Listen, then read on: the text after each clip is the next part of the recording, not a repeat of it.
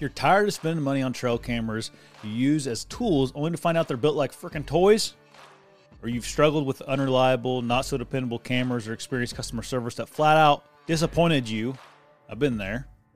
Those problems literally birthed Exodus 8 years ago when they shipped their first camera. Exodus had a clear desire to not only build elite products that enabled you to set it and forget it all season long, but also to back them like no other company was willing to, with an unmatched level of customer service and support.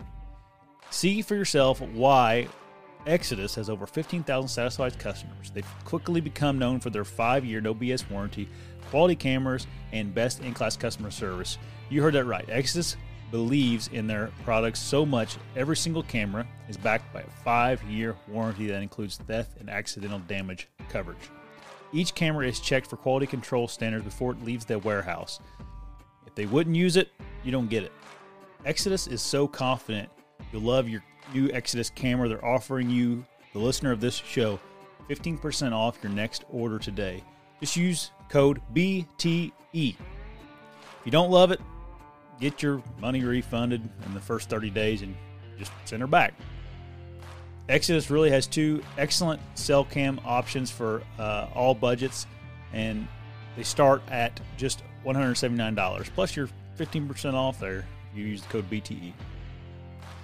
They have competitive data plans that allows you to purchase a plan and use the data as you see fit. They want you to be in control. There's no annual commitment and no limit on how many cameras you can run on one plan. You can share cameras with friends at no charge, which makes the Exodus lineup a great option for hunting clubs and leases. There are no additional fees for HD photo requests. That's pretty nice. No additional fees for video uploads.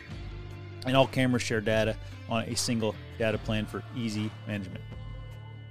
See for yourself why so many have made the switch to Exodus and experienced the Exodus difference. Use code BTE to get 15% off your next order today. Now let's talk about Osseo Gear. It's a great option for whitetail hunters. They develop a premium line of bow hunting gear that will rival any other clothing on the market in quality. Plus, you got a lifetime warranty on anything you buy from Osseo, which is pretty nice. They have a super unique camo pattern and great technology in their garments to keep you comfortable in the stand. So visit asiogear.com. Get you some premium hunting clothing. Also, I want to talk about Hunting Beast Gear, makers of the Beast Stand and Beast Sticks. In my opinion, the best option for a mobile hunter that's looking to pound the public land or just hop around on your private land. I don't hardly worry about permanent stands anymore on the few pieces of private I do have. I just use that Beast Stand and sticks, and I got so good with putting it up, taking it up and down. I really feel comfortable using it in any scenario whatsoever. If you haven't had the experience of getting your hands on a Beast Stand and trying it out for yourself, go to beastgear.com, get your pre-order in for the stand, order you some sticks, and become more deadly this deer season. Speaking of deadly, gotta talk to you about Stealth Outdoors, makers of stealth strips, which is a great addition to any beast stand that you're going to buy, or beast sticks. It's a great addition for all kinds of stuff. I just put some on my bow the other day. Stealth strips really are a product that any hunter, whether you're a weekend warrior or a guy that hunts almost every day, really needs to take advantage of. Stuff absolutely deadens your gear to make it essentially noise free. If you haven't checked out stealth strips yet, stop buying all the other crappy alternatives like the hockey tape and any other stuff you're trying to use to silence your gear. Get the good stuff. Get stealth strips. Visit stealthoutdoors.com. Pick you up some stealth strips. All my partners are linked in the description below. Go check them out.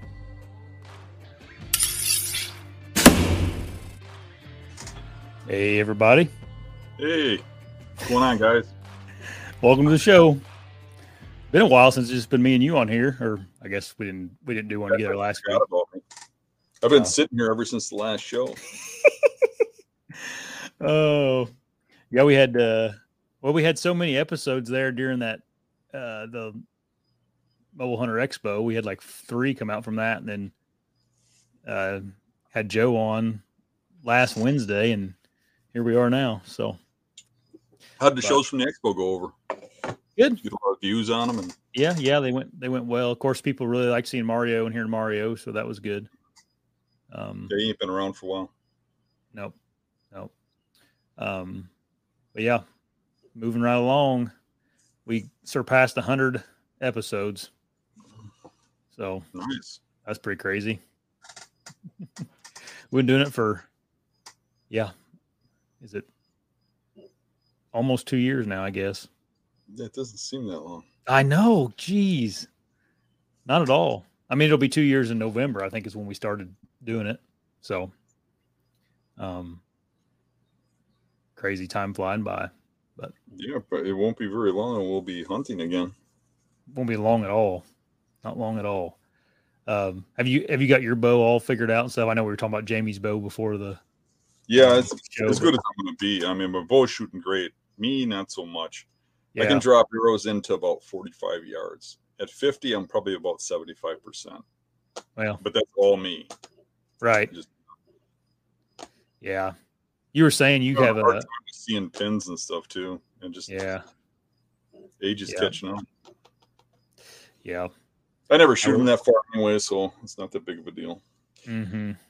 I got both bows sighted in. I got 2 matching bows that are completely identical except for the color of the D loop. It's just so I can tell them apart. Yeah. And I sighted them in for 25, 35, and 45 with 3 pins each. There you go. You may get a little longer. Pretty good. Yeah, you may get a little longer shot out there in Nebraska. Yeah, I might. I've been really studying Nebraska for the hunt, and I've been looking at YouTube videos in the areas that I'm looking at, and some of them guys are shooting crazy shots out there. I mean, what we would think is unethical, they do all the time out there because of that open terrain.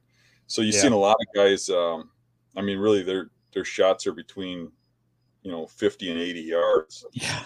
Where that's just, I mean, man, I can't even believe a deer would stand still that long for an arrow to get that far.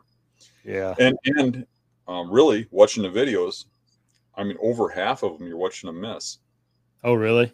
Mm-hmm.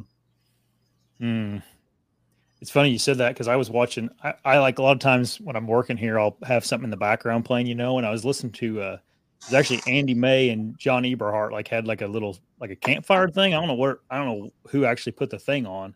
It was those two talking, and John was like telling Andy how like jealous he is of his ability to shoot, and because I guess John can't hardly shoot over 20 yards now, just with getting old and all that, Well, the same thing you were kind of talking about, but John's older even.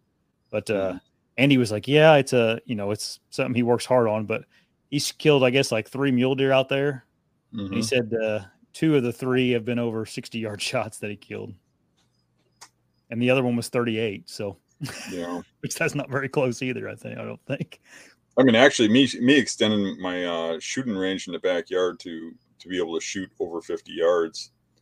That's probably the furthest I've ever shot because, literally in the swamps and stuff in the hills around where I hunt, it's very rare that I'm shooting, really past 20. A 30-yard shot's a long shot for me because generally the way the terrain works in hill country, when they come through, if they're coming through like I expect, they're right where I expect them. And if they come through in marsh, they have to be on top of me to even be able to see them. Yeah. So I'm not really used to that long range shooting. I've just never. It was kind of surprising to me to watch those shots, but you can see why they do it. I mean, it's just wide open terrain. Yeah, it is. Definitely your odds would go up a little bit if you could extend your range 20 yards or 30 yards or whatever. I've been practicing out to about 60. Don't know if I'd shoot something that far, but I've been practicing just to make 40 yards feel. Do what? You shoot pretty good at that range? Yeah. Oh yeah. I shoot really good at 60, but like I do notice the biggest thing is like whenever I shoot a bunch at 60, I step up to 40 and that just seems way, way easier. But again, I don't know.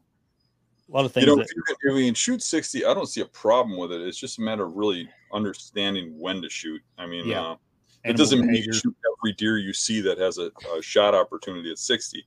I mean, Right. if they know you're there, or they have any inkling that they're in trouble, I No would never way. take that shot, No because they're way. definitely going to react to the sound. If it was a little bit You windy, have I to wouldn't catch take them it. totally off guard and have at least a little bit of cover noise to take a shot that far. Yeah. They have to not see it coming, and there has to be a little bit of cover noise. I was shooting, we had a decent breeze today, and I was shooting this morning, and it was coming from my left to right. And at 60, my arrow would drift 8 inches.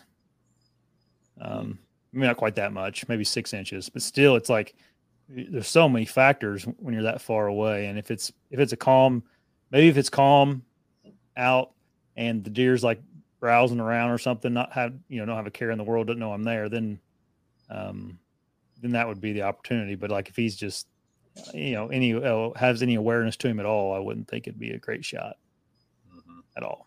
But I don't know. Usually, well, from where I'm going to be in Nebraska, it's not really I don't think I'm going to have a opportunity to shoot that far anyway, so it doesn't matter. But I don't know where I'm going to end up. I got half the state mapped out. So for those that don't know it,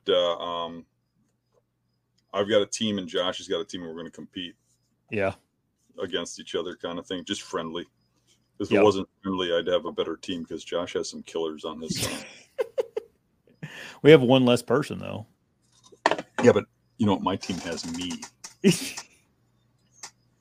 You, Rick, and Jacob, and Eric. Yeah, Ricky's got to get past the old lady, but we'll sneak him out. Oh yeah, that's true. I'm excited though. I'm excited for Tennessee. I was looking today. I think I can shoot 2 bucks while I'm down there if I want to. I don't know if I will, but I think they can't be on the same day though. Nebraska is going to allow us a mule deer or a whitetail. Yeah, so part of the range. That'd be awesome if you shoot a. Yeah, I'd love to shoot a mule deer, but the thing is, I think you have to target one or the other though, because I think the muleys are in more of the open terrain. And I don't know a lot about muleys, but just watching them and seeing them, and you see them up in more open terrain, and they just the tiniest little bit of cover in a draw. You know, they like those little tight draws. Where it wouldn't hold a jackrabbit here. Yeah. And the whitetails, I think, are probably going to be more down in the classic river bottom stuff. And I think if you get into the muley area, I think the whitetails are easier, because I think talking to a lot of people from out there, they kind of look at mule deer like we look at carp. I mean, whitetails. They think the mule deer are the cooler animal or whatever. And a matter of fact, I was talking to Steve Pagel, and he's gone out there for years when he was younger. And 6 years in a row, he shot a buck out there. And the last 2 were booners. Holy cow. All mule deers, all spot and stock, and he was telling me that the way he got on the properties was to tell the landowners he was mostly interested in whitetails. And if he was willing to kill one of them pesky whitetails, they'd let him on. Yep. It's crazy, the culture difference out west compared to in the Midwest. It should be a good series of videos. Yep. What else did we have? What happened since last time we were on? I went and scouted Kansas. Made a dumb mistake before we left though. The unit we're in Kansas. There's a decent amount of public land, not a ton, but there's a lot of those walk-on permission lands. So we were like, we'll go scout those and just find where we want to sit and all that kind of stuff. It's going to be during the rut, so we were looking for rut sign. And on the way out there, I got to thinking, I'm like, I wonder if them things are. I wonder if you can go on those right now. Those walk-on, what do they call them? It's like a weehaw or something like that. A lot of those types of properties in Wisconsin, you have to be hunting to be on them. Yep, and none of them you could. They all open September 1st. Is the only time you could start walking on there. But honestly, it was probably a blessing, because we actually covered, like, none of them are giant pieces, and you kind of see it all from the road for the most part. Obviously walking through would have been a way better option. But so these are private property that you granted access, right? You could probably yeah, ask them to let you. yeah, we probably could have. And we actually did a bunch of door knocking. I mean, every farmer we saw out baling hay or doing something, we stopped and talked to him. And we got one guy that said, call us before you come out here and we'll let you know. So he said, as long as nobody else is hunting, we'll let you go on there. So we're not really putting much into it. We'll definitely give him a call. But anyways, what was nice about we only were out there for 2 days, and we drove around almost all of them to where if we would have been on the boots scouting, we wouldn't have got to nearly as many of them. So we picked out our favorite ones. Yeah, a lot of that stuff you can see from the road. You don't even have to go in. Yeah, you can kind of tell, especially them open terrain, open country. Something else we found out on the way out there.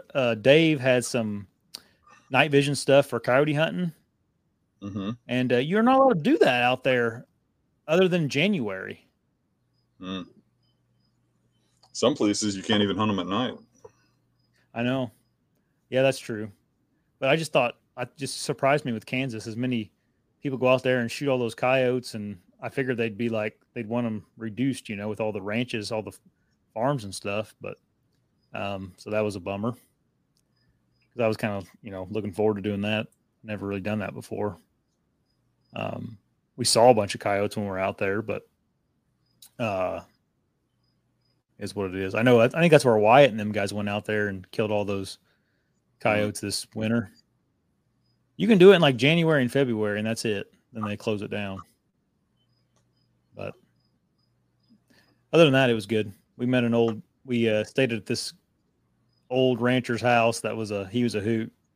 He was funny. He was kind of laid the red carpet out for us. He loved that we were there, and I don't know. He's a cool old guy. They don't make him like that anymore, I don't think. We got pretty lucky meeting him. Dave met him last year. He was the guy I'm hunting with from Razor Broadheads. He met him last year. I don't know how they met each other, but Dave maybe at a restaurant or something.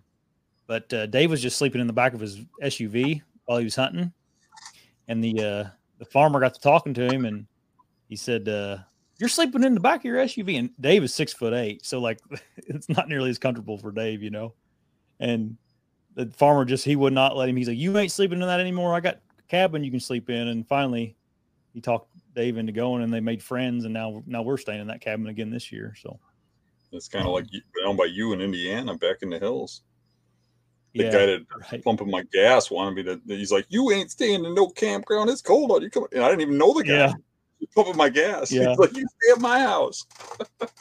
And the guy was going to let us hunt there. Like he was going to let us hunt his ranch and everything, but it's in a different unit that we can hunt. We put in for it, but we didn't get it. But he owns about 1,500 acres. So how does that work? You can put in for more than one unit? Yeah, and they give you 2. So you like put in your top 3, and then they give you 2 of them or something like that. And they changed the rules this year. Last year, you could whatever unit you drew, you could hunt the bordering units. If a unit touched it, you could hunt those units. And they took that law away this year. Oh, yeah. But yeah, I'm planning on trying for next year, so you probably have to school me on it.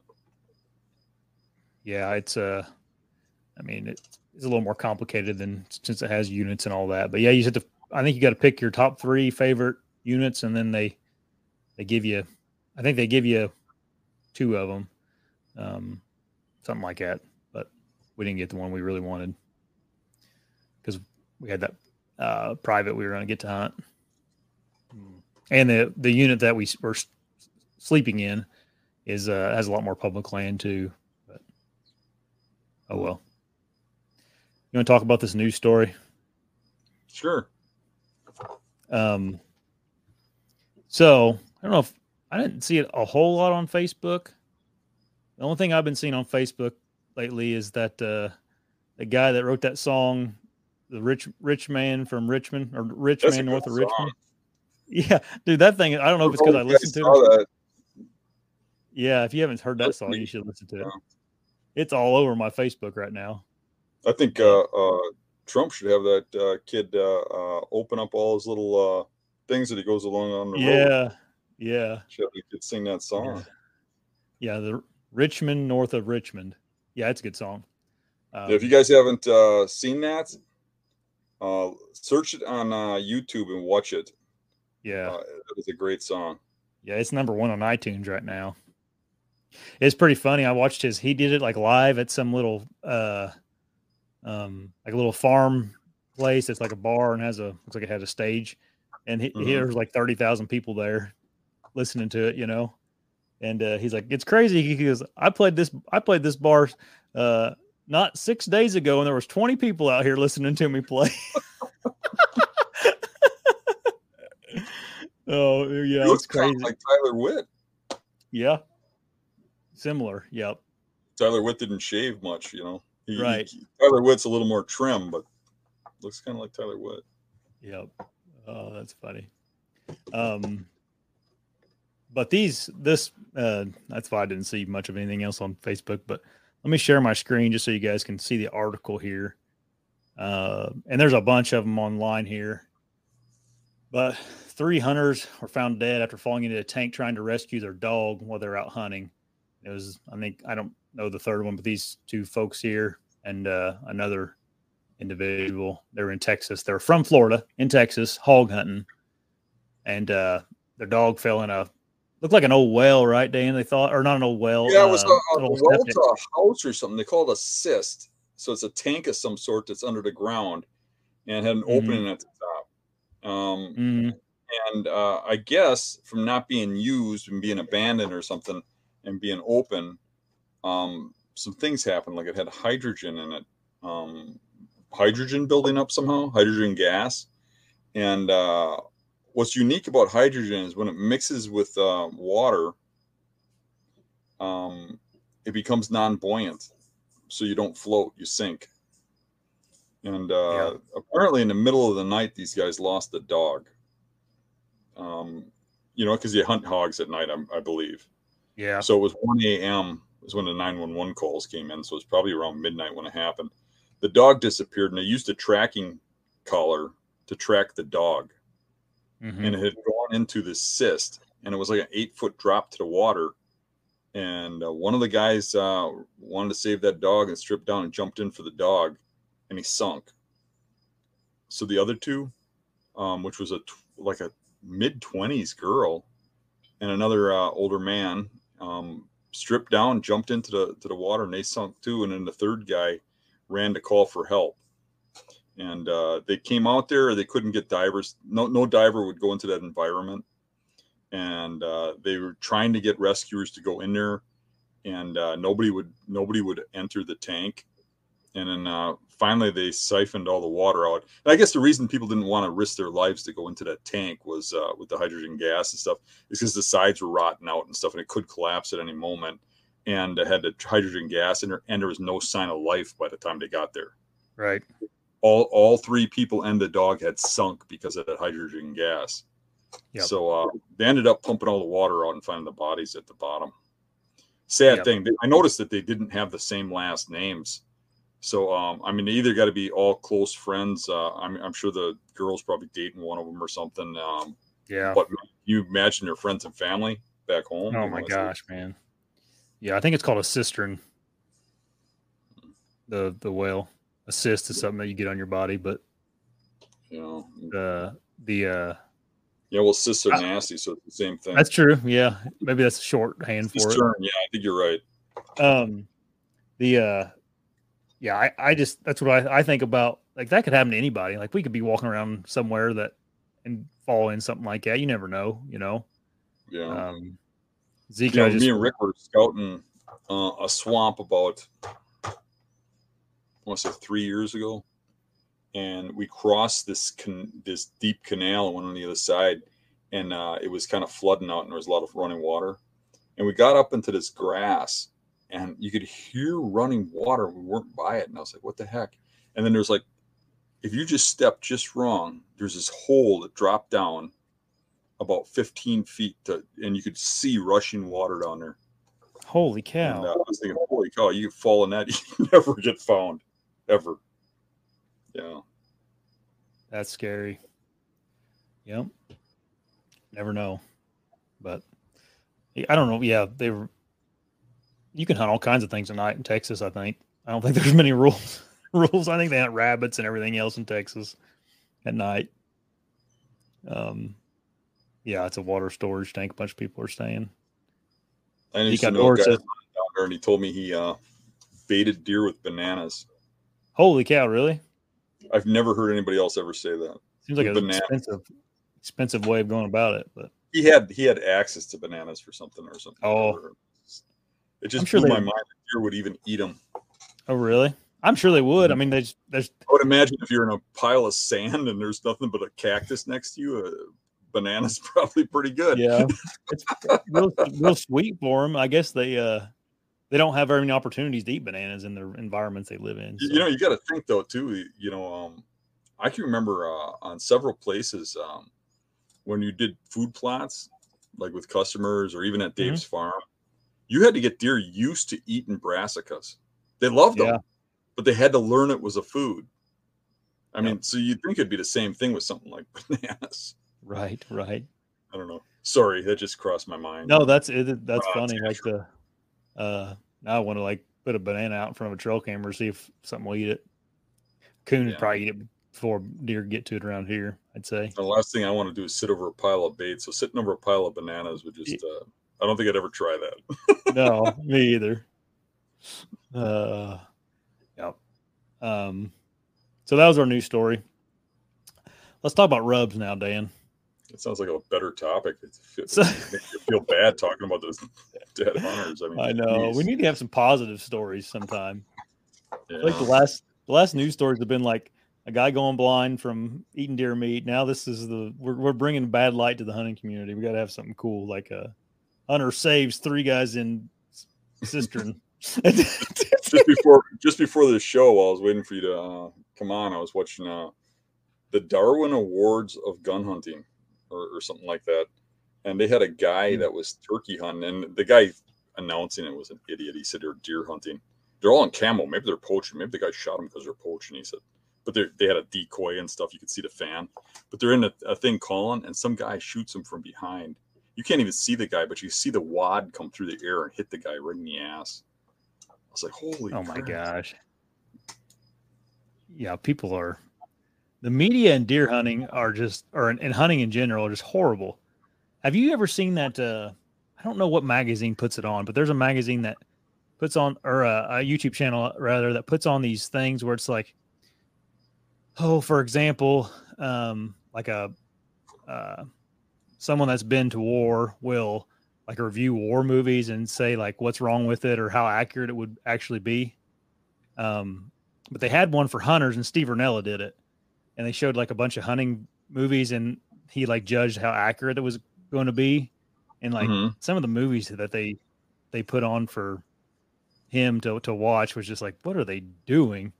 Just the things that Hollywood comes up with, or people that don't know anything about hunting, you know. What I don't like about Hollywood is that the whole like Disney effect where they always make hunters out to be the bad guy. When in history, like they're big fat, and the hunter is usually the good guy, for real. Right. They make him out to be the bad guy. No, I completely agree with you. But like, it was, and I guess Steve said that Hollywood will actually hire people that are like hunters or experts at that. They don't like what they have to say, so they don't actually listen to them. So like they just pay these guys whatever to like consult, and then they don't listen to them because a very common mistake is they don't use the same animals that are actually native to wherever they're filming the episode. So like they'll be in I don't know, pick a state that doesn't have elk, and a guy will be hunting, and or elk will run through, and they're like in Florida or something hunting, just silly things like that they just take the effort to do a little research, and I don't know, but elk is cooler than a white-tailed deer. So, but it's pretty cool. It's a pretty good little watch. Rubs. We've kind of been talking about tactics coming up to deer season here, and we haven't really touched on rubs really much at all. Uh, and there is some like tactical information out about rubs, like hunting rub lines and that kind of thing. Like, I guess Dan, just to start off, like how do you feel about the intel rubs give you? Like, what do you use them for? So, that's an interesting question because there's a lot of different ways you can look at rubs. So, one thing, I did some studies years ago because I saw something that really clicked with me. I started noticing that mature bucks rub trees up higher. So I started watching for that. I started doing trail camera studies. I started measuring rubs, and I found that rubs were in series of heights, and it kind of seemed like once they're over 4, the rubs were like waist high or higher on me, and I noticed this to be true. So I ran cameras and stuff, and I kind of documented and proved it to myself. So now, when I go into property, what I want to make sure is there are rubs that are waist high or higher, or there isn't really a target there for me. That's not to say I wouldn't shoot a real nice 2 or 3-year-old, but I want to target mature bucks. If you're not hunting mature bucks, you won't kill mature bucks. So there has to be some of them big rubs. Now, with that said, I just have to find a rub on the property. Now, most people, the way they think, their focus is on sign, a scrape, a rub, a track, a sighting, right? So to most people, when they see a big rub, they think they're going to kill a big buck. There's something that clicks in their head. So everybody in the general public, except for a small percentage of guys like me and you, focus on that wherever they find these rubs. But what you got to remember is that now think back to a couple of recent episodes we did when we broke down how close I'm hunting to bedding when I kill mature bucks, the stats. Mm-hmm. Usually when I kill or see a mature buck, I'm within 200 yards of bedding. And when I shoot a mature buck, it's usually on the edge of darkness, and I'm hunting right next to his bedding area, and he's gone 50, 60 yards. So if that deer is up for a half an hour, before dark, and he's in bed right about daylight, how many of those thousands of rubs you see in the woods do you think are made in daylight? They're night animals. Not to mention that first half an hour of daylight, I think they'd be a little more hesitant about rubbing because they're still a little spooky, right? They're night animals.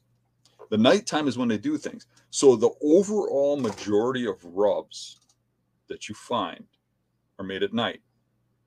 So these guys that put stands over these giant rubs they find and think they're going to kill a buck, well, people have been doing that for decades, and I don't see them having walls full of bucks doing it. I really don't know too many people that's their tactic, is to hunt over the biggest rub they find who have anything on their walls. Yeah. So basically what I'm looking for is with rubs is that they're in a place where I can kill the deer. But the main thing about the rub is kind of what you're alluding to, is it tells me there's a buck on the property to hunt. And then my scouting and my knowledge of bedding will kill it. Yeah. Is there ever a scenario whenever you would set up over a rub? Yeah. Mm-hmm. When it's a daylight rub. And what I mean by that is it's in the position where I think a deer is moving in daylight. So I need to see those rubs or that rub line or those giant rubs coming out of a bedding area, a buck bedding area, right? Or they're rut time frame bed rubs and they're in a doe bedding area or on the edge of a doe bedding area. That's when I would probably set up where there's rubs. And then they have to be the high rubs. Now, with that said, there's a thing about rubs. If you're in a high deer density and there's a lot of big bucks, say there's 5 or 6 target animals in the same area. When you get into one of the big buck bedding areas, you'll find it tore up with rubs. The big rubs, right? You'll find rub lines going into those bedding areas. But as is the case in a lot of public land, if there's one mature buck, you'll find rubs on that land, but you don't necessarily find rubs in the bedding area. And the reason for that is there's different reasons for rubs. So you have rubs that are made because they're marking where does are. They mark when they cross a doe trail. They might mark the downwind side of a doe bedding area. They might mark the upwind side where the trails go in and out to feeding areas. They might mark food areas. They might claim food, right? So you see rubs around oak flats. You'll find rubs around fields because they're marking that food. They might be marking those food because of does. They might be marking it because they're claiming that food. And when they mark bedding, it's to claim the bedding. And what I've found is in the lower densities of bucks, if he's got no competition of bucks his age class or size, and there's no up and comers going to take over and push him out, that buck has no reason to rub the bedding area. All the little bucks will leave him alone. They'll satellite bed around him, and you won't find the rubbing in there. I can remember years back when there was a lot more big bucks by Dave's. That the bedding areas in there, like the classic bedding areas that were the best bedding areas in the area, would have those classic rub lines going in there to be torn up. And then they had that CWD hunt, and they started killing all the bucks. Now, still, when we'd hunt there, the big bucks, whenever we'd see them, would come out of that bedding area. But with a lot less bucks and only being one or two in the area, you wouldn't find the rubs in there. The whole bedding area went void of rubs, but that was still where the buck I was targeting was living. Yeah. So there's not always going to be rubs in bedding areas, but they're going to be on the property somewhere. They're going to be somewhere out there to tell you that buck lives there, because all bucks rub their antlers, but they have reasons for rubbing and reasons where they rub. One thing, for instance, is like they will parallel fields. They'll have a parallel trail. Sometimes you can't even see the trail because these bucks only use it around rut time, and it's only to check on does. And it's just a faint little trail. And every time they cross a doe trail, they'll rub. And maybe they're 20, 30 yards in from the field in the heavier brush. And guys will see these rubs on these heavy trails going in, and they'll sit on those trails thinking that that's where the deer is coming into the field. But really, that deer's parallel in that field, just smelling to see if any of those does going in and out of that food source are in heat. Yep. I was going to bring up a couple other things. How much stock do you put into like travel direction with rubs? I don't put a lot of it into it. I know a lot of guys say that the side of the rub that's you're facing is the way the deer was coming at it. And I don't know if that's necessarily true, because I've watched a lot of deer make rubs, and I've watched them kind of come around a tree to the side and work it from the side. And I've seen them walk by and come back and rub it. I would say generally, if there's a ton of rubs and they're all on one side, there's probably a movement going one way. Yeah. But really, I would focus more on the bedding, the travel in and out of bedding, where those deer are moving in daylight. And really, the rub directions don't matter at that point. It starts to get to be a mute thing. Now, I take that back if you're hunting funnels or leeward sides of hills. But I'm really, when I start getting on public land and pressured land, you don't see as many mature bucks on those leeward hills and stuff. You see some, and some places are better for that than others. But generally, if I do see that, it's in a real little tight area where there's two thick spots in a little open area where they're on that ridge, not these long ridges, where you see the 2-year-olds and the occasional 3-year-old running up and down the ridges looking for does. If 5 or 6 year old bucks did that, they wouldn't live to be 5 or 6 years old. Right. What about you find like the species of trees, like if an area has more of name the tree buck likes to rub, and do you think that has anything to do with it? Like, you think there's some trees that deer just like to rub their antlers on? Oh, absolutely. So like in the swamps, poplar trees are real common. And poplar trees are trees that a lot of lot of people who aren't very versed on trees will call them birch trees, or they're not. Yeah. Yeah. Because they got a white bark, but they don't have that flaking like paper. Yeah. But the bark is like a white, and then they have a small round green leaf that turns bright yellow in the fall, and it makes a rattling noise in the wind. Those poplar trees, deer love to rub them. I don't think they can walk by without rubbing them. Mm-hmm. But it misleads people, because in a lot of cases there ain't any more deer there than there is anywhere else in the woods. It's just every time they go by there, they rub some of them trees because they like that odor on their antlers, and they like the way that they rub. There's something about it they like. I think a lot of times the picking of rubbing trees, a lot of it has to do with the odor of the tree. They're big into scents, and they get that scent on their forehead, and and they mix their orbital scent onto there too. So they like a certain odors, but they really like those poplar trees. And you'll find islands of those poplar trees. They don't grow all over the place. They'll grow like in a patch. You'll have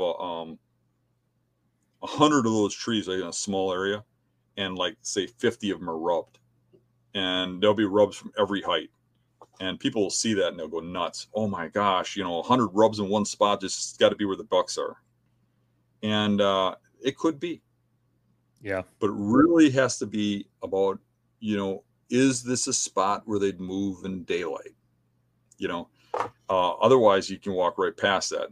And there's so many of those islands of poplar trees around here that are rubbed up like that if you sat on those hoping to see a buck, hey, good luck. You have odds like everybody else, because everybody that sees all those rubs is sitting there too. You can't find one of those patches here in the marsh without looking around close and seeing a couple of trees that were set up in. You just can't. And if you were killing bucks doing that, I mean, you'd have walls full of them, right? And you don't. Yeah. Right. Dan, this hunting public kind of got this started, but you ever seen vertical rubs? Yeah, I see those occasionally.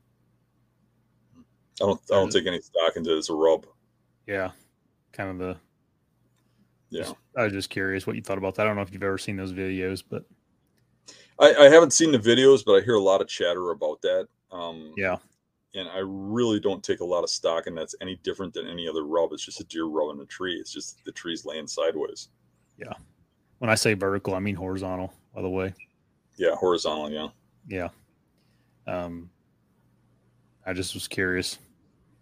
Those guys will even like make them, like they'll make a horizontal rub. There's a feller in Iowa that does it. But these sticks are good for that. Yeah, there you go. Perfect. I don't know. What else do we want to cover about rubs? We got a bunch of questions about them. I noticed kind of watching the chat. So anything we should talk about? Age rubs. I mean, that's one thing. I mean, that's a good thing. Yeah. We should talk about that, especially this time of year. It gets hard, You can look at rubs and you can kind of backdate them. I mean, it's really hard to describe how to do that. But if you look at them enough, you can start to determine, well, okay, this is the same kind of tree as the trees I saw over there, and those have, orange bark ripped out, and this is kind of turned brown and dry. When I find a rub, I always check it to see if it's tacky. You touch it, and if it's tacky, it's real fresh. But it can look fresh and be a week or two old, but it won't be tacky. You know what I mean? Because they got a sap inside the tree. You know? So if it's fresh, you're gonna see it. And the rubs that are really fresh, like a day or so, you'll see them bleeding. The juice of the tree will run down the tree. Yeah, right. In a lot of cases, certain kinds of trees.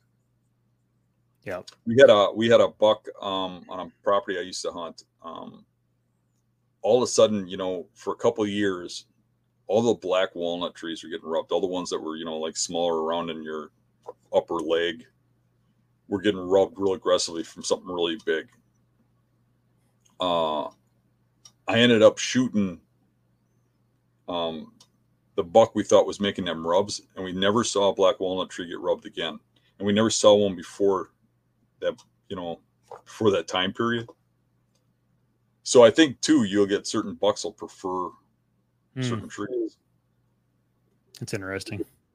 How quick do you think trees recover from a rub? Like how, you got any tips on how to tell? Like if you're out right now walking around the woods, you tell it was done during November or anything like that. It's pretty hard. Different trees recover, um, more Faster. takes longer Yeah. than others. But generally, I mean, if you got a good eye and you see enough rubs, you're going to know if it's a year old or a couple years old. When it starts getting older than that, it's hard to tell. Yeah. It's just a scar or whatever. But I would say, pay attention. In the next year when you're walking by, look at it again. Kind of like what I do with tracks. I mean, you see a track, and every time you go by it, look at it and see how much it's aged. Right. Right. Let's start answering questions because there is a bunch of questions about RUBS. We got quite a few people on tonight. If you got a question, leave it in the comments. If you can, leave a question mark before you ask the question. That way, they kind of pop out at me that way. Before we start, though, Corey, thanks for joining the membership, man. Steve, thanks. And Faye, thanks as well. Let's see here.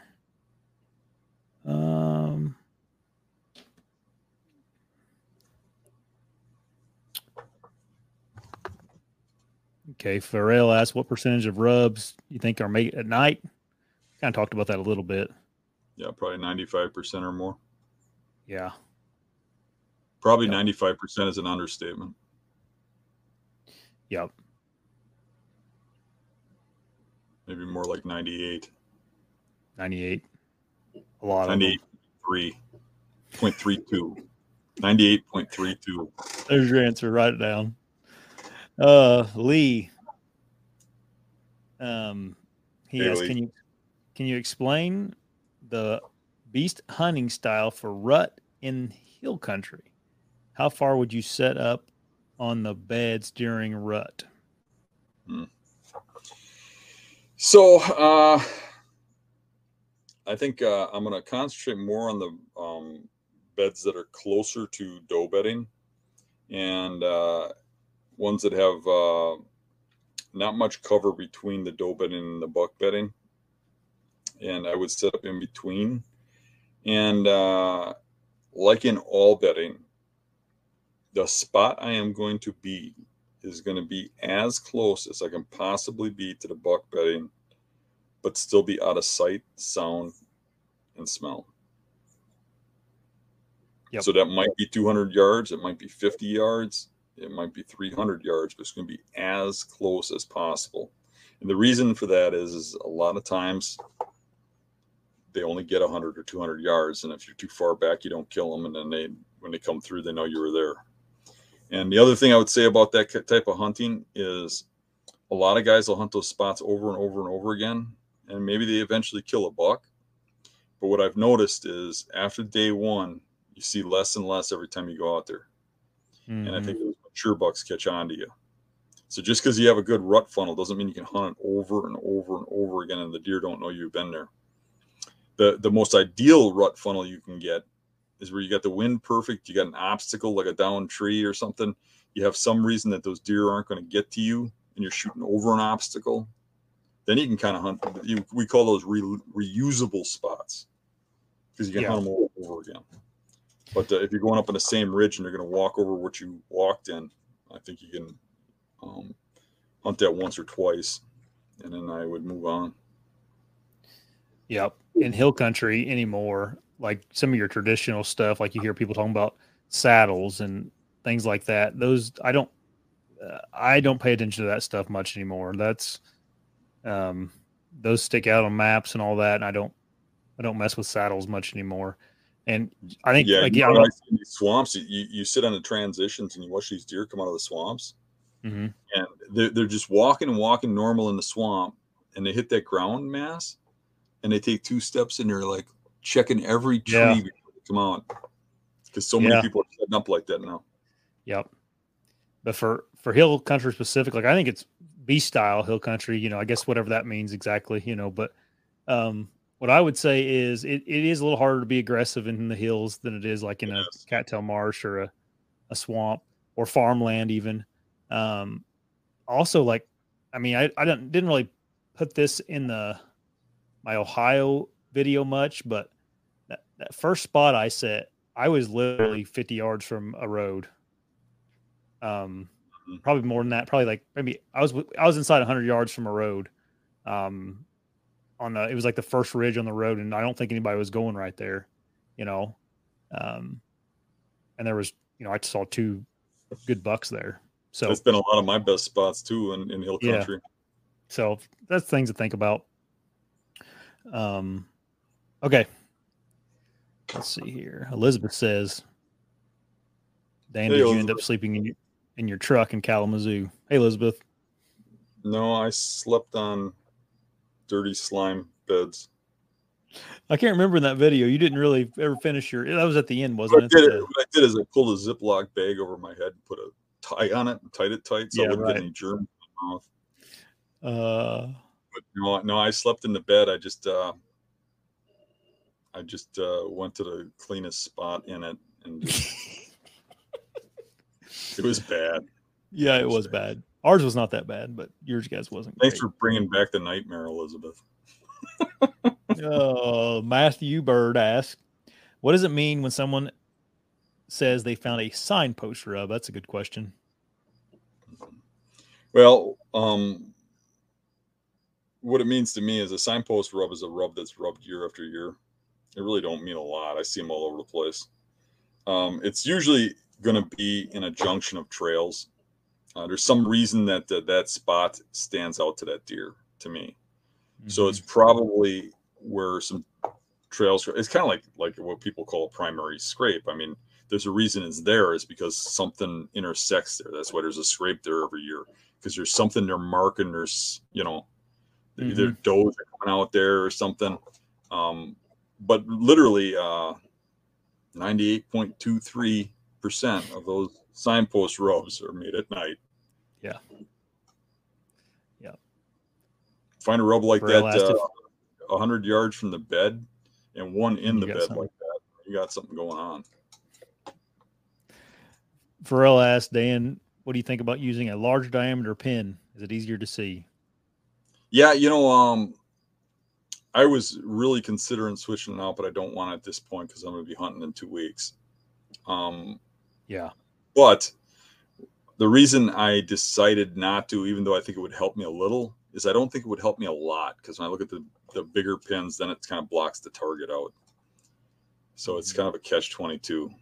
But the ones I got are pretty tiny. I mean, they're for people to be able to see really good. So I probably do need a bigger pin. I just don't want to switch it at the moment. Yeah. Yeah, I get it. These are like little pins, because Josh would be shooting tacks at that range. I couldn't see a tack at that range. Someone was asking, do you know what brand of sight you're using, Dan? I don't know. I ended up just grabbing some. I do have a brand new Spot Hog. I bought one. I was going to put it on, and then I threw it in a box. Yeah. So I basically you got a Spot Hog. You got a Spot Hog in a box, and you're using a cheap. I went up to the shop and I saw it sitting there, and I'm like, I'm going to buy that. It's the pins are right and stuff. And I got home and I thought, I ain't switching it, and I threw it in a box. And it was like $300 or $400. They're expensive. Yeah. Oh, that's funny. Well, my kid laughs at me because every time we go to shop or something, I'll spend like $500 and I don't use any of this stuff. You bought this at like a farm store or something, didn't you? Fleet Farm, your site? I bought it. Oh, the one I have, yeah. Yeah. But they didn't have any good sites. That's what they had, was they got all cheap crap. I noticed that I was at Pagel's place, and he still had some old stuff from the pro shop he used to own. And he had some pretty decent looking sights there that were like mid-range. They weren't super expensive. They had really good pin size. And yeah, there's a lot of things nowadays. I would just really rather buy American stuff. It's just, it's hard. Some places it's hard to find. You can't really knock a company for making some stuff in China. Some stuff is just so hard to be economical. Yeah, I know. It's what we need laws to force the overseas companies to pay a tariff to make up for the balance, so that it's at least a reasonable difference, because it's kind of hard to get somebody to buy, say, a $300 or almost $400 sight pins. Yeah. When they can buy similar pins for $40. Yeah. You know?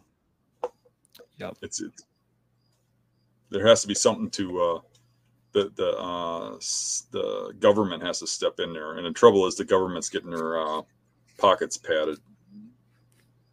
Richmond, north of Richmond. Correct. All right, here. Lynn asked, he says, I know a small printed does come in heat a lot earlier than the rest. He said, would mature bucks tend to bed downwind of their area at that time in case one of those does come in early? If they know about it. If they can smell it on the doe. And believe it or not, those does that come in early, if they're not shot, they do that year after year. Each doe kind of has her own timing. Because we've had does that we had one at a farm I used to hunt that came into heat like right at the end of September, early October. And it would be a little frenzy around her. And she did that like 2-3 years in a row. And then I don't know if somebody shot her or she got hit by a car or something. But right when she disappeared, that stopped, and I never seen that again. But occasionally I will see rut activity that's way out of the norm. Yeah. But it'll be really brief. But the bucks will react to it. Yeah. For sure. They tend to be pretty in tune with that, what's going on when it comes to that aspect of their life. Right. No, they can only breed when their antlers are hard. Because testosterone. Testosterone, yeah. Testosterone levels. But anytime their antlers are hard, they can breed. And I had a fawn come by me one year, probably about 20 years ago. Came under my stand while I was hunting. That had spots and could barely walk. It was wobbly legged. I mean, it was just tiny. Crazy. Obviously, that's one that was bred like late into spring. Right. March. Something. Yeah. People are asking if we know about the Public Land Challenge yet this year. No, I don't think. I haven't heard anything. I don't know if Dan has, but no. They talked to Aaron about a little bit, and he's trying to put something together. We'll see if it happens. Yep. Wisconsin Public Land Challenge. People are saying. I don't think they'll destroy. Do that because if they do it, they won't do it with me because in Wisconsin I live here. So right. The whole idea or premise behind the idea of the Public Land Challenge was to put it in places where you've never been. Challenge yourself to something new. To go out and if you watch me, that's kind of been our premise. I keep putting myself in places where I can't win because I've never been there. Or, if you go back to those places, good, successful hunters that travel go back to the same states, same areas year after year. Because once you know it, the bedding and stuff, then you're successful when you go there. And I've always been the kind of guy that just likes new challenges, new places and stuff, and likes to just experience new things. So I tend to move around a lot. Probably shouldn't for success reasons, but that's just people judge success in different ways, and I just kind of like enjoying the hunt. Yep. I was going to tell you a story. I was going to tell you off the air, but my buddy Alan, that's the longbow hunter. That's 147 of the 50 states. He was real excited this year. He drew a Alaska goat tag, mountain goat tag. Something he'd been waiting his whole life to do, and he went out there by himself, flew in there, and we got weathered in for 9 straight days and never did get to go hunting. You were just talking about finding new places and all that, but I talked to him on the way home from Kansas. He shot like a 160 last year in Kansas with his longbow. I was just seeing if he had any intel, but it was pretty heartbreaking to hear him talk about it because I never heard from him about it. He never really said much. And then I was like, "Hey, whatever happened to that?" And he's like, "Well, I didn't even get to go out. Didn't even get out of the tent." God. But okay. Tony has a good question for you, Dan, because I know you typically don't like to stalk, but being out in the open country in central to western Nebraska, would you consider a stalk? Yeah, I'm going to consider it. But I would much rather be in a tree waiting for them. But if I see one, I mean, it's going to be hard not to just go after them, or I might set up to watch some coming out of crops or something, going back into the draws and stuff, and we'll see. Yep. I think I probably resort back to what I know, and that's the river bottoms and the draws that are timbered. Yep. And try to hunt them where I can hunt out of a tree stand. I would rather do that. I'd rather have the 20, 30 yard shots. Like I said, I'm pretty confident out to about 45, so I'd rather have a shot in that range. And I might try stalking, but it's really, you're right. That's not my thing. I mean, to me, a lot of the challenges in figuring them out, figuring out where they're, living and stuff, and trying to sneak in. But when we're on this, I don't know, we might call it a little challenge. We're challenging each other, right? Yeah. I'm going to take opportunities that come along. So if it comes down to spot and stalk, that's what I'll do. Yep, me too. Cameron asks, what do I make of the lack of rubs in Indiana? How do you dial in big bucks that aren't leaving much sign? Have you seen the difference between northern Indiana farm country and hill country? I haven't done a lot of hill country stuff in northern Indiana. It's pretty flat up there. But I think just like kind of what we talked about earlier, we don't have as many deer here. So, the bucks don't have nearly as much reason to rub because they're not competing with as many does, and there's not as many, just bucks in general running around.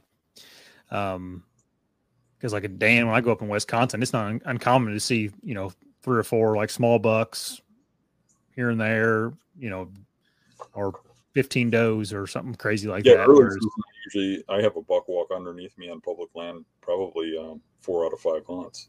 Yeah. Yep. And that just doesn't happen here. I mean, I can go 5 days without seeing a deer. Yes, exactly. Like 3 years ago, I shot my buck like October 20th. And I hunted 9 days straight before I killed that deer. And that was the first deer I saw in 9 days. So, it's, just different here.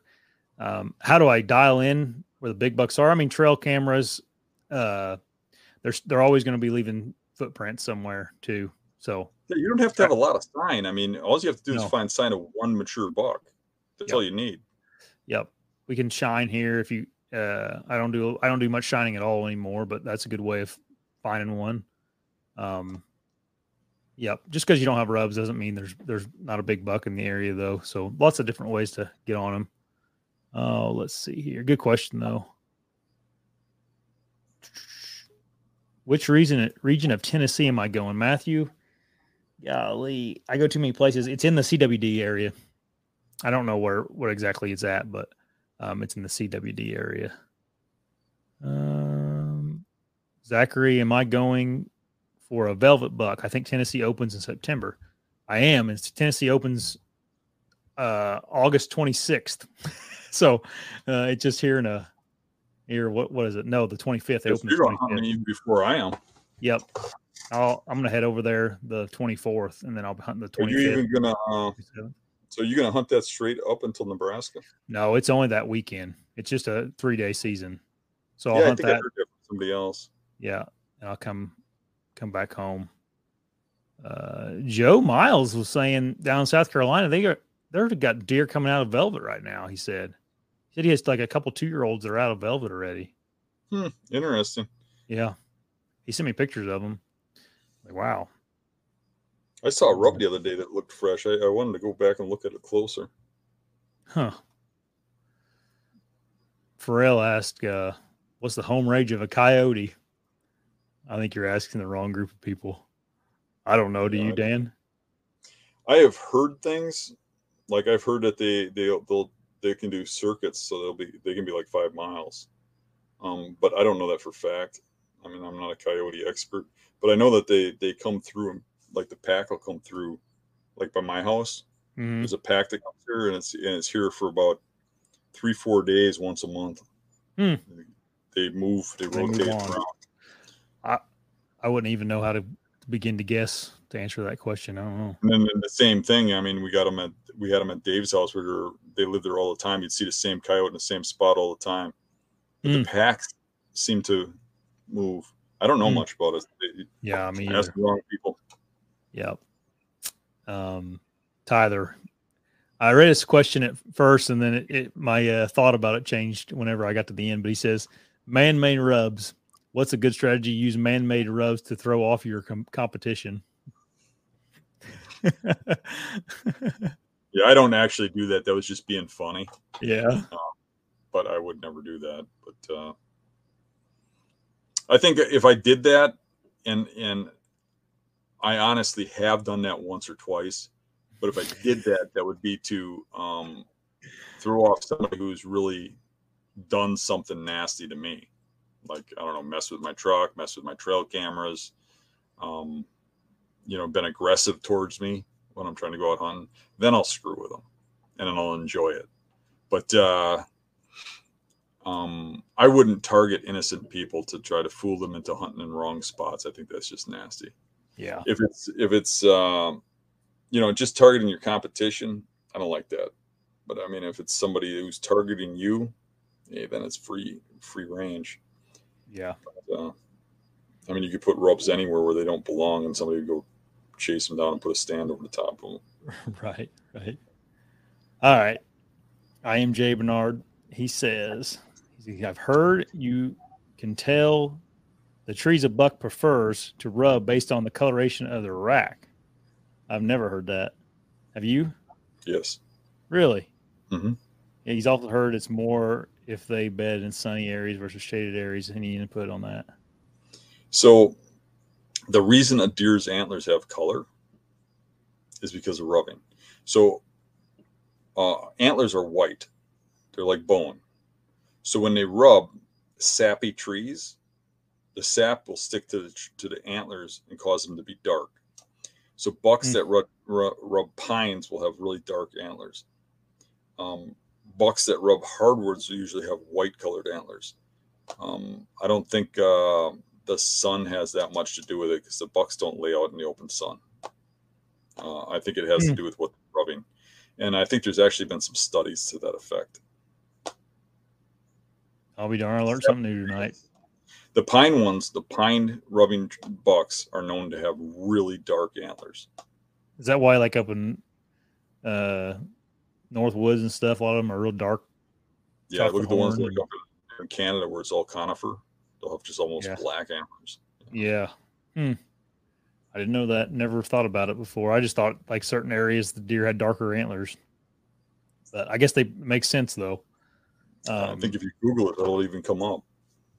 Because I remember there being studies on that. Yeah.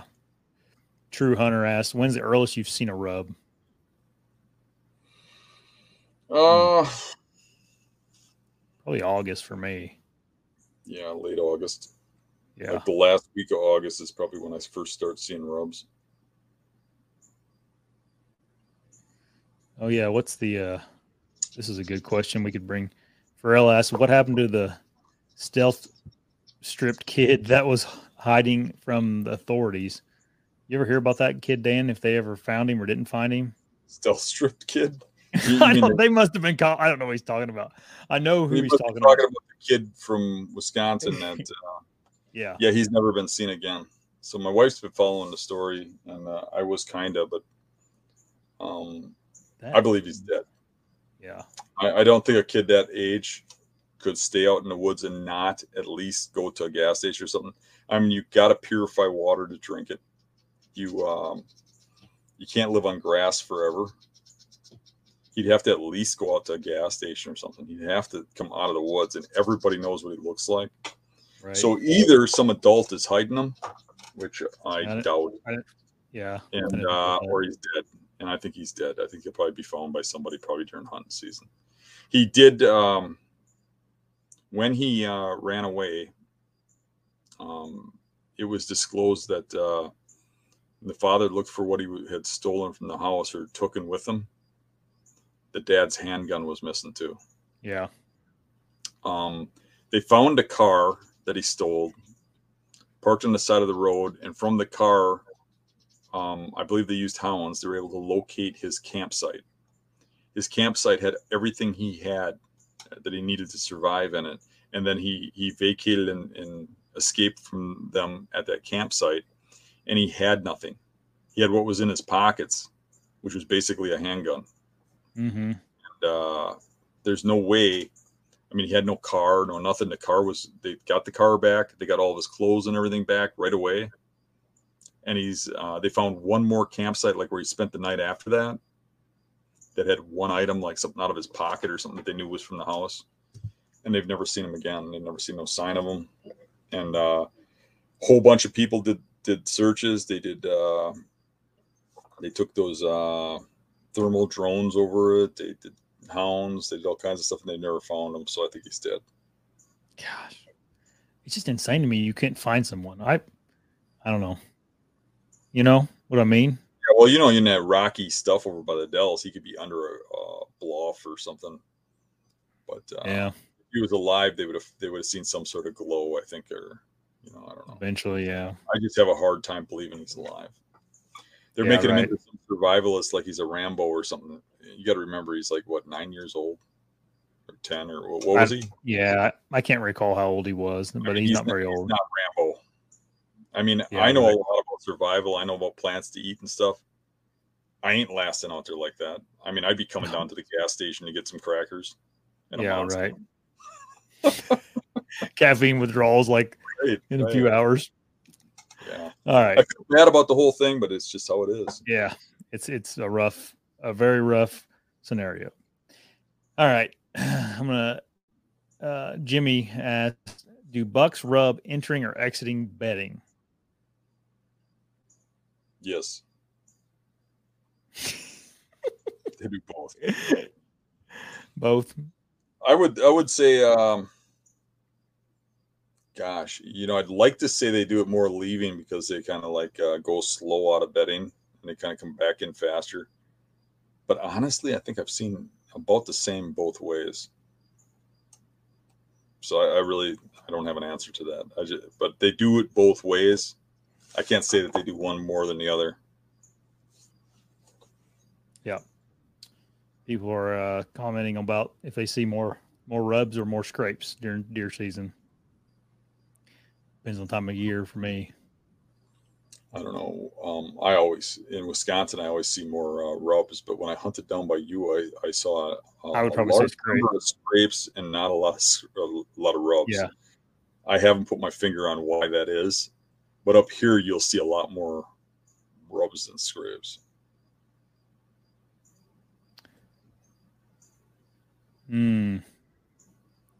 Matt, he asked, if you find a fresh rub on 10,000 acres of public, figuring it looks like a nighttime sign, how big of an area around it do you look for bedding?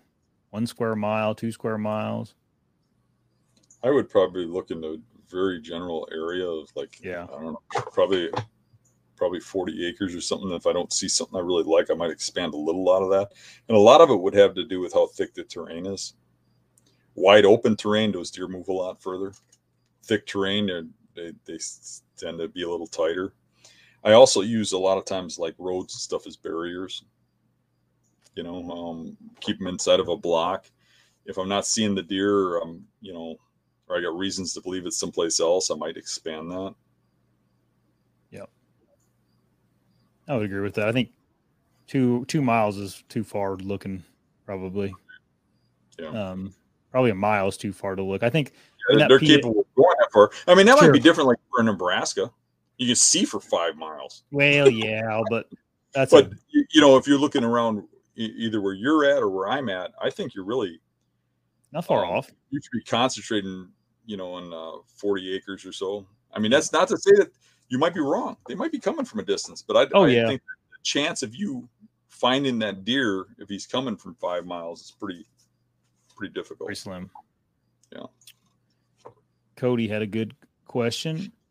Is it true bucks rub trees to get their velvet off? Yeah. Do you think he asked if do you think deer rub on different trees depending on the time of year? I don't know about that. I can't say yeah or no to that. They rub to get their velvet off. I know that because there's a lot of video of it, and I've kind of seen it on brush, but it doesn't really seem like real rubbing. They just kind Yeah. of brush it off because it's like irritating them, and it doesn't seem like it's real rubs. I don't know that you can really find those rubs too easily. I mean, I'll have people tell me they found a a 6-inch diameter tree that's polished, and it was a deer getting their velvet off because they found it in at the beginning of September. No, that's one that already had his velvet off. Yeah. They're generally just trying to rip the velvet off when they rub it off. They do use trees or probably more often bushes to do that, Mm-hmm. but I don't think I don't really consider that rubbing. Mm-hmm. Yeah. Doe Slayer had a really good question. He says, do you find that early season rubs tend to be closer to bedding as opposed to rut rubs, which are willy-nilly? You think early season stuff will be closer to bedding? Not really. I think that the rubs that are marking does are going to be further away. The rubs that are marking food are going to be further away. And the rubs that are marking bedding are going to be closer. I actually think that there'd be more bedding or rubbing near bedding during rut because that's when they're marking and they're more aggressive towards other animals, bucks or does. When you find a bedding area that has no rubs, it's usually an early season bedding, or it doesn't have bucks in it, or there's only one buck in the area, Yeah. Let's see here. Sorry, some of these we answered during the during when we were talking. Some different bucks.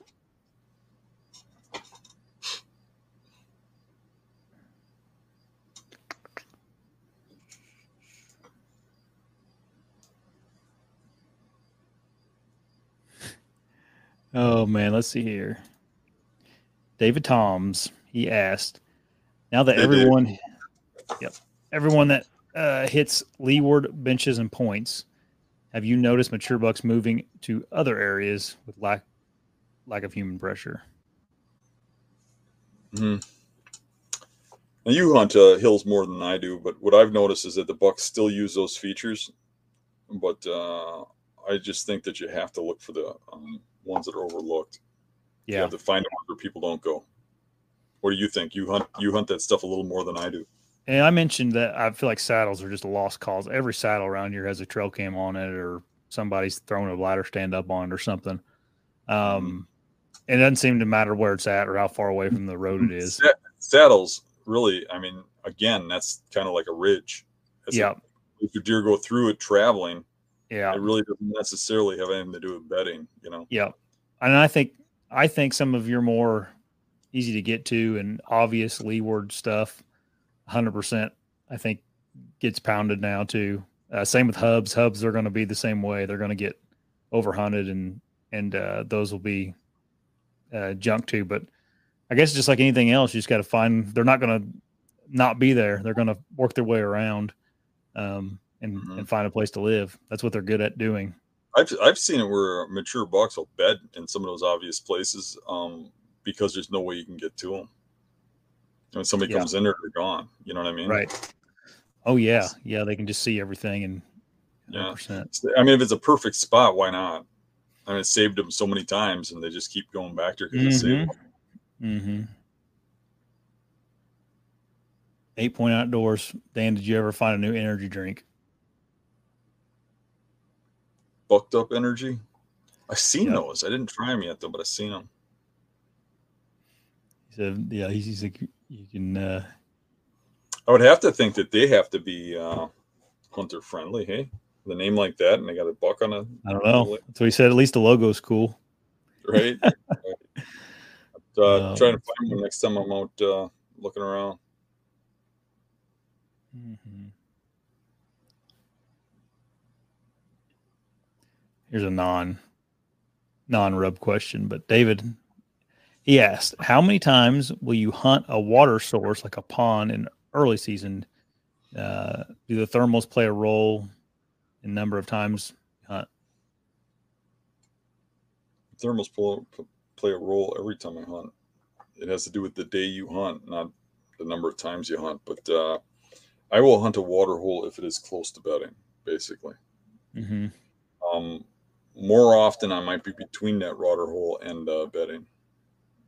But it all depends on the layout and such. I think it's, as far as how many times you hunt it, it's all the same. It's like your first chance is your best chance, and after that, it significantly goes down. So, probably 2 would be my max. Is usually what I tell people. Yeah, when you see the thermals and stuff, wait for the right day to hunt it. Yeah, you know, when you have the right conditions and hunt it in the right spot. And yeah. All right. Corey asked Josh, do you pay more attention to rubs or scrapes? I 100% would pay more attention to a scrape. I was trying to think today is like, I don't think I've ever like, other than a rub, like showing me that there's a deer here and like a roundabout what size it is. I don't think I've ever set over a rub or put much thought into them. Now, I wouldn't say I've ever sat over a rub, but I've sat in places where there's rubs and it's had me excited, but it's because of the bedding. Yeah. But I don't think it's a secret. Like scrapes can be very, very productive in the right scenario. Mm-hmm. Yeah. You look at me. I mean, my top 2 bucks, two biggest bucks I've ever shot, were over scrapes, and neither one was in rut. Yep. So my answer to that would be definitely rubs or definitely scrapes, for sure. Do you ever notice a lot of people mix the 2 up? Yeah, you see a lot of hunters. Like you'll talk to hunters like in a parking lot or something, and they'll be like, "Yeah, you see the scrape over there," and you go over there and there's a big rub there, and you're like, yeah, I could see how people would get that terminology mixed up though. Like if you're not real familiar with, or you're not talking about it on a show every week. Scrape that tree over there, and then he rubbed the ground right underneath it. They are very like a scrape and rub, like it's almost the same action. Yeah. I've noticed that a lot, that people mix those 2 up. Yeah. I never really thought about it, but I guess a thumbnail of a rub tree on the cover of this video. Yeah. Just to clarify, we got a visual here. Oh, Bill asked if Dan, have you ever tried 1-pin sight? Yeah, that's all I used to shoot. I'm going back to other pins because I'm starting to shoot longer ranges, and when I would adjust or compensate, it was not the greatest. As far as compensating, holding the pin high is not a very accurate way to shoot longer distances. As far as having an adjustable 1-pin, it's just hard to adjust that on the fly. Knowing where a deer is going to stop, or it's like you're constantly chasing that adjustment and not paying attention to the hunt. To be quite honest, I think I'd like to throw that spot hog in the garbage and throw what's on my bows in the garbage and go back to the old plate with just pins screwed on. It just seems so much easier to adjust, get perfect. And it seemed like that was right, and everybody's gone the wrong direction. I really like that old simplistic, just a plate sticking out of your bow with 4 pins on it. Old school, back in the 80s. I remember my dad's bow had that on that when I was little. I remember it. That's what everybody had back in the day. Yeah.